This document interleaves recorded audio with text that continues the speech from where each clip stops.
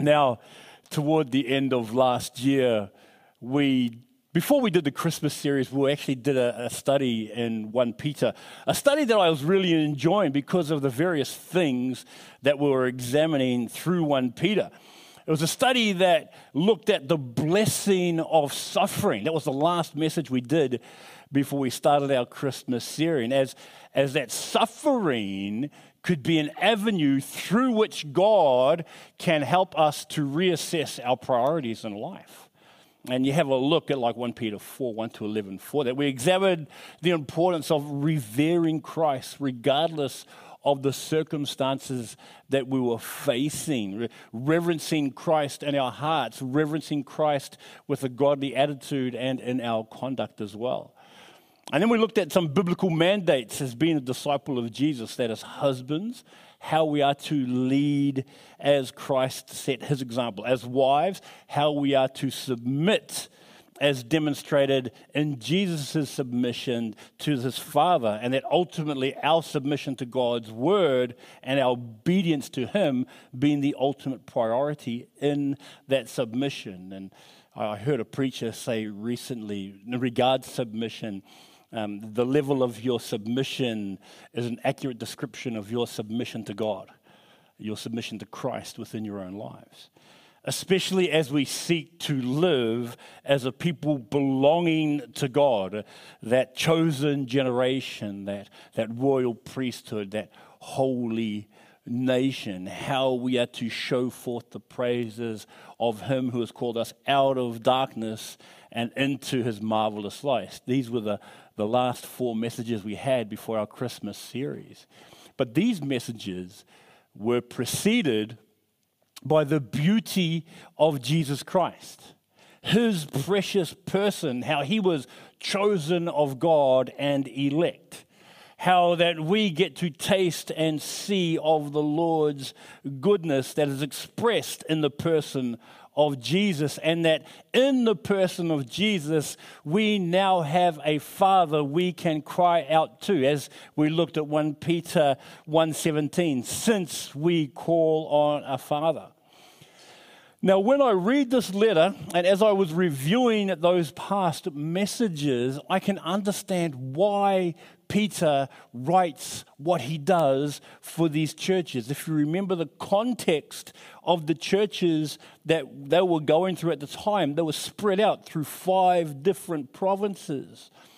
The church wasn't in one located place like we are now. They were being persecuted. They were being hunted. They were having rights taken away from them for the sole reason of being a follower of Jesus. There was a society that said to them that you better conform to our standard of society or our standards and of our values, or else you will suffer for it. A society that said, keep your faith private. Don't bring it out into the real world. You keep it to yourself and do what you do. Don't you go around talking about this Jesus character as being God or as being the Messiah or the Savior of mankind, because if you did, there was prison, there was consequences. In some cases, there was even death. So Peter writes this letter, those messages that we looked at. Peter writes all these things to help the believers of that day look past the here and now, to see beyond this life, because there is so much more that God wants to reveal to them, should I say. And he wants these people to interpret their current stage in life, their current circumstances, their current trials, their current struggles, wants to interpret them through the lens of Jesus Christ, through the lens of God's sovereignty, through the lens of God's control in each of those situations. Sounds very familiar, doesn't it? Because we, in like manner, if Jesus Christ is the same as Chris shared yesterday, today, and forever, and those same types of pressures, although not to the same extent of what the church was going through in Peter's day, you see a lot of applicable realities placed for us as well. To look beyond the various situations that we encounter, to interpret the various struggles or the various trials or the various hardships through the lens of Jesus Christ, especially when you look at this thing that Peter writes about here called suffering. So if you have your Bibles, please turn to 1 Peter chapter 4. And though I'm going to read verses 12 to 19, I'm not putting it up there. If you have a Bible available on a phone, or if you're like an old man like me, you like to use pages, please bring up 1 Peter chapter 4, verses 12 to 19, and I will be reading from the NIV. It says this: "Dear friends, do not be surprised at the fiery ordeal that has come on you to test you, as though something strange were happening to you. But rejoice inasmuch as you participate in the sufferings of Christ, so that you may be overjoyed when his glory is revealed. If you are insulted because of the name of Christ, you are blessed, for the Spirit of glory and of God rests on you. If you suffer, it should not be as a murderer or thief or any other kind of criminal, or even as a meddler. However, if you suffer as a Christian, do not be ashamed, but praise God that you bear that name. For it is time for judgment to begin with God's household, and if it begins with us, what will be the outcome for those who do not obey the gospel of God? And if it is hard for the righteous to be saved, what will become of the ungodly and the sinner? So then, those who suffer according to God's will should commit themselves to their faithful Creator and continue to do good." There is so much in this passage, and the theme that I want to look at today is what I basically call according to God's will. And the focus of this passage is actually taken from verse 19. So if you just want to bow your heads, we'll pray and we'll seek God as we look at the coming year and what his will for us is in the coming months. Father, we thank you. Thank you for your Son, Jesus Christ. Thank you that in him we have life, in him we have light, and in him we have security. I pray now that as we look at your word, you will speak to us. As we look to the coming year, you will prepare us. Father, that you will equip us to encounter all the things we experience through the perspective of your Son, Jesus Christ. So please teach us now. Please help me as I share your word, to share it clearly and slowly, so that the truths would sink into our hearts and your Spirit will use it to transform us. In Jesus' name we pray. Amen. Now, suffering. Wow, we had on Christmas Day, my wife's niece and her kids come up for Christmas Day. It was a lovely time. And then we usually, as you know, we look after those kids on a regular basis. And so we looked after those kids, and it was really fun. A lot of swimming in the pool, a lot of actually 3 days they were with us, they spent all the time in the water. So they got really dark. They got like as dark as I was. So it was really quite neat. But what happened afterwards was that one of the kids must have been sick, because my family got struck down by a stomach bug. And they were suffering. My daughter Emily, she's like, "I'm not feeling too well." Went, "Okay, everything's all right." Then she says, "Dad, I think I need a bucket." And so I grabbed a bucket, and then bam! I was like, "You ate so much. That's amazing." And then I cleaned it up, and then it was like, "Dad, I need the bucket again." So I'm just going to leave the bucket here. Bam! He says, "You still have so much left over." I was like, it was amazing. But I went through my daughter Emily, went through Isaiah. Isaiah he was knocked out. And then Faith caught it.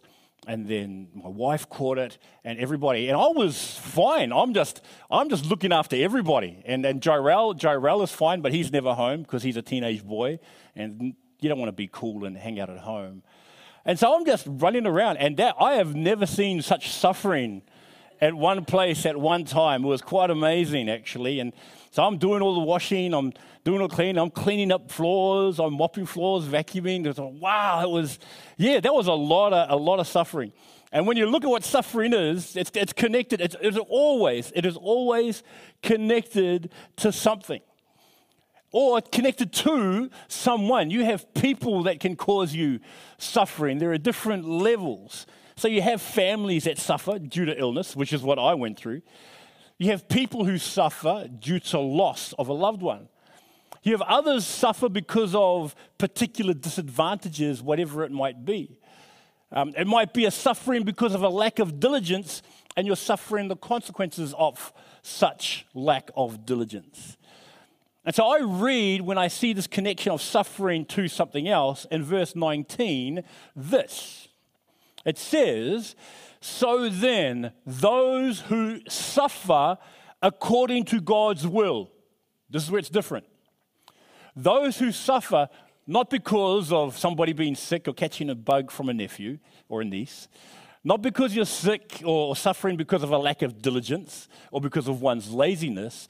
He says, if you're suffering according to God's will, they should commit themselves to their faithful Creator and continue to do good. What I love about this verse is that I think it's ideal for us and this coming year.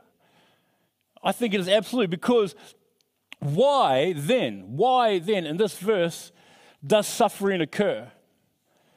When you look, Peter explains that there is suffering that comes about from your own choices, and then there is suffering that comes across or that comes about because you are faithfully walking with God. People have this idea that because you're a Christian, you never experience hardship. People have this idea that think you have an easy life when you follow Jesus Christ and trust Him. People think you've got it sweet and won't have any problems at all. But we're told here, and we did at the end of last year, that suffering comes across. If you're a follower of Jesus Christ, suffering encounters every believer. And why does such suffering occur? Here you go. Firstly, because in Christ, we are no longer of this world. Jesus said in John 17:16, they are not of the world. John 17 is Jesus' prayer for believers, for us. And he says, they, meaning you, are not of the world, even as I am not of the world. You want to know why you suffer as a Christian? Is because you don't belong to this world anymore. My friend and mentor, Eamon, I remember years ago, I'd been a Christian for about 6 months, and we went out street witnessing. And we were street witnessing, and we got harassed pretty severely because we were singing songs, and it was really neat because they had what's called gospel bullets, so they would sing like Amazing Grace. Then someone would just step out and then pop out a Bible verse and then step back in. Then sing another verse, and someone else would step out, pop a Bible verse, and then it was just open. Someone would come out and then just share a word, whatever God lays upon someone's heart. And I remember people yelling at us, people telling us to shut up, people to move us on. Had a lot of alcoholic people come out there and join us and sing, and that was fun. But it was really interesting because I remember Eamon said afterwards, he goes, what's interesting is this. Because, and I've shared this in the past, because you no longer belong to this world, the enemy will seek to shut you up in whatever way he can. Because you no longer belong to this world, he will try to make you as ineffective as possible for the kingdom of God. So he'll sit down and get people to get people to sit down and spread rumors about you. He'll get there and sit there and whisper in your ears, don't say that, you'll be look like a fool. Don't raise your kids this way because that's not the way things are done now. Don't say this, don't speak up or take a stand on a particular biblical value. So that's why, because we are no longer of this world, because in Christ we are a citizen of heaven. Ephesians chapter 2 verse 19, you are no longer foreigners and strangers, but fellow citizens with God's people, also members of His household. We belong to God's family now. To belong to His household. That's another reason why suffering occurs. Then you have another reason as well in Colossians chapter 1, verses 13 and 14, because in Christ we've moved kingdoms. we read, He has rescued us from the dominion of darkness and brought us into the kingdom of the Son He loves, in whom we have redemption and forgiveness of sins. We've been taken out of one kingdom and placed into another. Look, I'm from New Zealand, yes. I've gone from the kingdom of the long white cloud to the kingdom of Foster's beer. Okay, I don't know. Of koalas and echidnas, I don't know. I've come to the kingdom of Australia because Australia needs the gospel. And what's more is that because our kingdoms have changed, we're no longer of that old land. I believe I shared, the very first sermon I shared here was from Colossians chapter 1 verse 10, and I used the example of Ephesians chapter 4 verse 1, talking about how we have a new vocation, a new calling. We bear a different name. And that's what's happened. I'm no longer living according to the laws of New Zealand because I don't belong there anymore. I'm an Australian citizen. I abide by the Australian laws because that's where I am. So too when you have changed kingdoms. I no longer abide by the laws of this world, but governed by the laws that govern the kingdom of God. That's where I am now. And that's why people won't like you. And what's more is that in Christ, you've been born again of His Spirit. That in Christ, you've had your heart of stone removed and replaced with a heart of flesh. Even in Christ, been given a new spirit. You've been made a new creation in Christ. You've been made children of light in Christ because God is light and in Him is no darkness at all. And you've been given the right in Christ to be called the sons and daughters of God. Is it any wonder then that as people living in Christ, according to God's will, that we are going to experience hardship, that we are going to experience difficulty, that after experiencing forgiveness of sins through the sacrifice and resurrection of Christ, that we should also share in those sufferings that He went through for us. John chapter 15, verses 18 and 19, Jesus says this, "If the world hates you, keep in mind it hated me first. If you belong to the world, it would love you as its own. As it is, you do not belong to the world, but I have chosen you out of the world. That is why the world hates you." That is why the world hates you. Now, I'm not trying to form this whole us versus them mentality. Please don't misunderstand. I'm not telling you to go out there and you see a non-Christian and they sit there and say, "Oh, he hates me." I'm not trying to. I'm not doing that. I'm not doing that.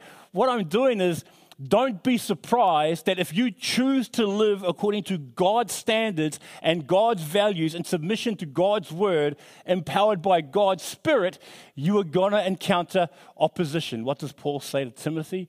"Yea, all those who live godly in Christ Jesus will suffer persecution." So then, what are we going to do with this reality? Well, Peter gives us two things. This is the first thing he says, that we are to commit ourselves to our faithful Creator. To commit. What does that mean, to commit to something or to someone? It means this. It means that you're all in. It means you're all in. It means a complete entrusting yourself to something or to someone. Like I could ask my brother Jono up here right now, and I could entrust to him my safety by doing a trust fall. That I could sit down, and Jono's denying it, but I could ask Jono right now, "Jono, come here, brother." And you don't have to, bro. Do you want to? Oh, okay. I should? Your arm's sore. Okay, all the more reason. But I could. I won't. But I could ask Jono to come up here, and I could say, "Jono, I would like you to catch me." And I'll stand here, and I'll lean back, and I'll fall, and he'll catch me. I have no doubt whatsoever that he'll catch me. I'll trust him to do that. I did it at one camp, and I think I shared it with you. Yeah, I did. I felt his hands on my back, and I felt myself getting lower and lower and lower, and then I ended up lying on top of him. And he was like, "You're too heavy, Joe." I wasn't that heavy. But if anything, I trusted. His name was Daniel Chu. But if anything, I trusted him more because he sacrificed his body to stop me from hitting the ground. But but that's what it means. It means you're all in for something or for someone else. I think of a few people off the get-go. I think of Andrew Finn. Andrew Finn, who fully committed after much prayer and of much seeking God's wisdom and seeking advice from other people, he wholeheartedly committed, went to another country for his work. And he fully committed to that. I think of Jimmy. When Jimmy, about the startup, I remember when he first got involved with the startup, and Jimmy, just after much prayer and seeking wisdom and support from family and friends, he stepped out and did it. He went all in. I think of Chris with the various positions that she's had, and Mel and Kerry, who I made the mistake of saying she's a teacher and she's not anymore. I think of all these people who have just went all in, people who have just went all in when they said, "Will you marry me?" And they said yes. You just go all in. That's what it means to commit to someone and to something. But unlike all the people I've mentioned, unlike Jimmy and Andrew, who, even though they had some uncertainties in what they were committing to, they were given an assurity. They were given an assurity in their own abilities to navigate it, I guess. But unlike these guys, unlike the people I've mentioned, we are told to commit ourselves to the creator of the universe, the one who has all things in the palm of his hand, the one who sees the beginning. Have you ever wondered why he's called that? The Lord Jesus is called that. Sees the beginning from the end. He is the beginning and he's the end. He is the first and he is the last. He is the Alpha and he is the Omega. He is the author and he is the finisher. We are told we are to commit ourselves to him. For if I commit myself to him, the responsibility of my success, for want of a better word, becomes his responsibility. It's like, did anybody meet Declan last week? Declan was Uncle Mike's friend from London. Now, when he came, his luggage didn't arrive with him. So his whole family showed up on a Sunday, and then they had to go to Kmart because their luggage didn't arrive. They committed their luggage to the airline, hoping that the airline would get their luggage to them, which they did. If they said, "No, don't worry about it, I'll take care of it," and they lose their luggage, then it doesn't matter. But because they committed their luggage to the airline, it was the airline's responsibility to take care of it and to get it to where it needs to be. We are told to commit ourselves to God, because I know whom I have believed and persuaded that he is able to keep that which I've committed unto him against that day. When I commit myself to God and to his goodness and to his faithfulness, regardless of the circumstances I face, the responsibility is his. And like matter, committing ourselves to him, who is our faithful creator, we have him directly involve himself in each of our lives to navigate the storms of life. Jeremiah 42 verse 3. Pray that the Lord your God would tell us where we should go and what we should do to overcome the obstacles we face. Psalm 5 verse 8.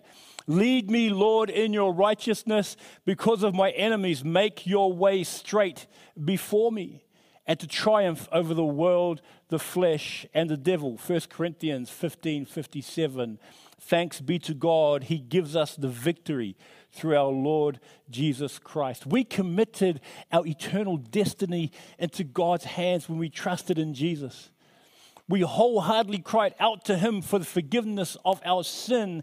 We asked him to liberate us from the condemnation of sin's judgment, and received grace in Jesus Christ when we said, "Lord, be merciful to me, a sinner." And then we experience this wonderful blessing of being made new, of having that crying out responded to by God's love and goodness.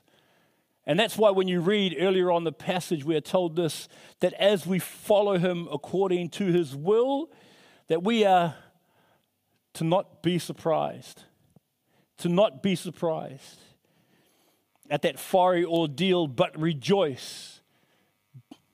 Don't be surprised. If you live according to God's will, don't be surprised you're going to have a fiery trial, but rejoice. We are told that we participate in the sufferings of Christ, that we be overjoyed because that's when his glory is revealed in us. Romans chapter 8, verse 18 says, I think, that the sufferings of this present world are not worthy to be compared with the glory that shall be revealed in us. That's why we can rejoice. That if we are insulted because of the name of Christ, we are blessed. Why?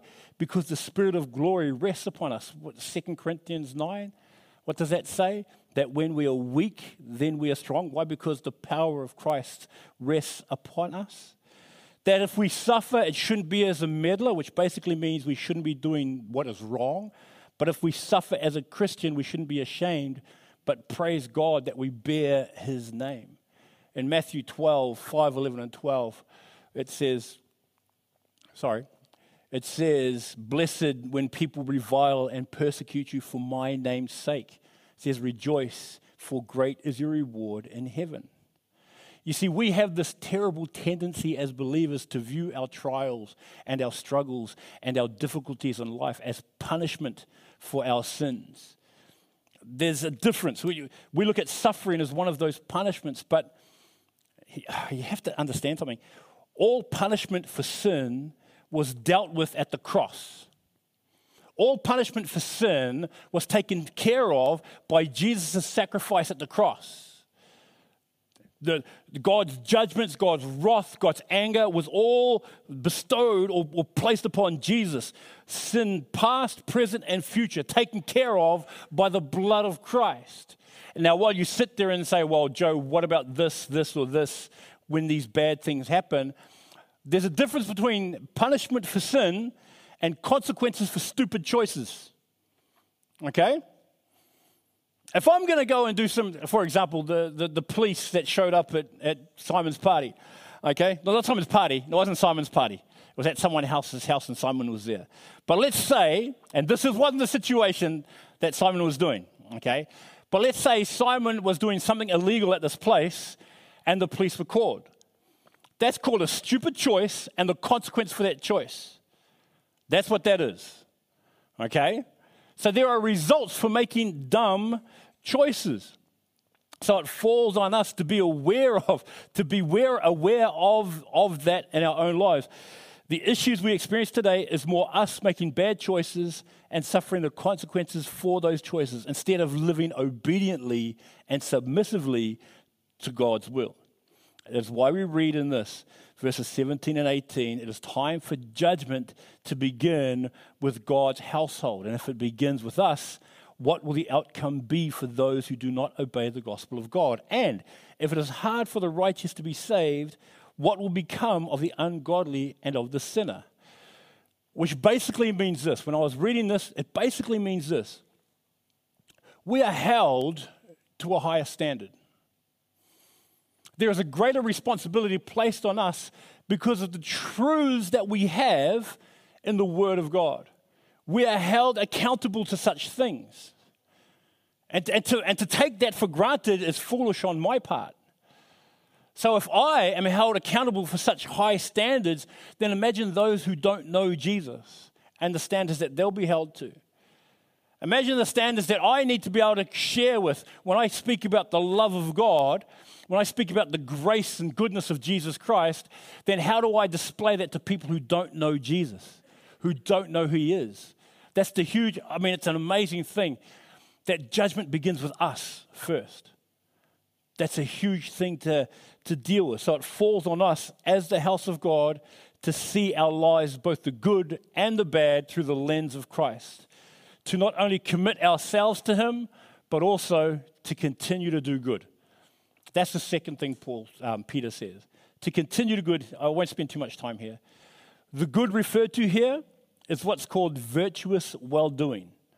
It is the natural outworking of the inward transformation that happened when one was born again of God's Spirit. The well-doing of bringing forth the fruit of love, joy, peace, forbearance, kindness, goodness, faithfulness, gentleness, and self-control in Galatians 5:22 and 23. The good of loving one another as Christ loved us, of being kind to one another, of being devoted to one another, of living harmoniously with one another, of accepting one another, and of so many more. The good of knowing Him and the power of His resurrection and the fellowship of His suffering, being made conformable to His death, Philippians 3:10. The well-doing of proclaiming the gospel in word and in deed, as it shows how much God loves a world that wants nothing to do with Him, in Titus 2:11. The good of being able to pray for one another. The good of being able to come along somebody else and share with them and say, I'm here with you. The good of fellowshipping Sunday after Sunday. The good of just being around the Word of God together. The good of sharing a meal. The good of being together as the people of God. That we continue to do good. You see, this is the beautiful truth that confronts us for 2023. Wow, 2023. That with the uncertainties that confront us, with the trials that we may come across, the sufferings that we will experience, we can do this. This is the first thing we can do. We can commit ourselves to our faithful Creator. You know why Jarrell could call me at 12:30 at night and ask me to pick him up when he misses his bus? Because I'm his dad, and I love him. And while I may not have liked it, I'll do it. I was doing something yesterday, so Faith was on call yesterday at the hospital, and she got a call. And so I said, look, okay, she just doesn't drive, and the weekend timetable is the buses come every hour. So I said, I'll drive you in. So I drove her in, and then I'm driving back, and I had to go to Officeworks to pick up something from my wife. And so, okay, then on the way there, my son Nathaniel calls me, Dad, can you please pick me up from a friend's house and take me to the thing? So I said, I've got to go to Officeworks first, then I'll come pick you up. So I go to Officeworks, I go pick him up. I drive him to where he needs to go, and then I'm on my way home. Then my wife calls me, have you been to Officeworks? Yes. Can you please go back to Officeworks? Sure. I go back to Officeworks, I get something else. Then Faith calls. Faith is at Rouse Hill. I'm at Rouse Hill, I had to get something for Sunday school. Can you pick me up? Yep. And I go to Rouse Hill, and I pick her up. And then I see my wife, can you go to Woolies? All right. And I go to Woolies. So 3 hours later, I did all the stuff and ran all the errands that I was asked to run. And I got back home, and I gave everything to my wife. They got everything sorted out and all that sort of stuff. But you know why? And that's why I'm tired, and I get called up, and my son picks me. Can you pick me up at 12:30? Okay, I did it. You know why I did all that? Because I love them. Was it a hassle? At the time, I think it was. But it was a completely selfish hassle. That's all it was. It was completely on me. But I got to do it because I love them and I want to see what's best for them. I would much rather pick up my son at 12:30 than have him try to bus home. I'd much rather get my daughter from where she needs to be and get her to walk home, all that sort of stuff, because I love them. How much more does a Heavenly Father want me to commit every aspect of my life to Him? He who loved me so much, He gave me His best in His Son, Jesus Christ, to die for me, to rise again, and to say that if you will trust me, I'll give you everything. How much more does He incline His ear to me when I cry out for help?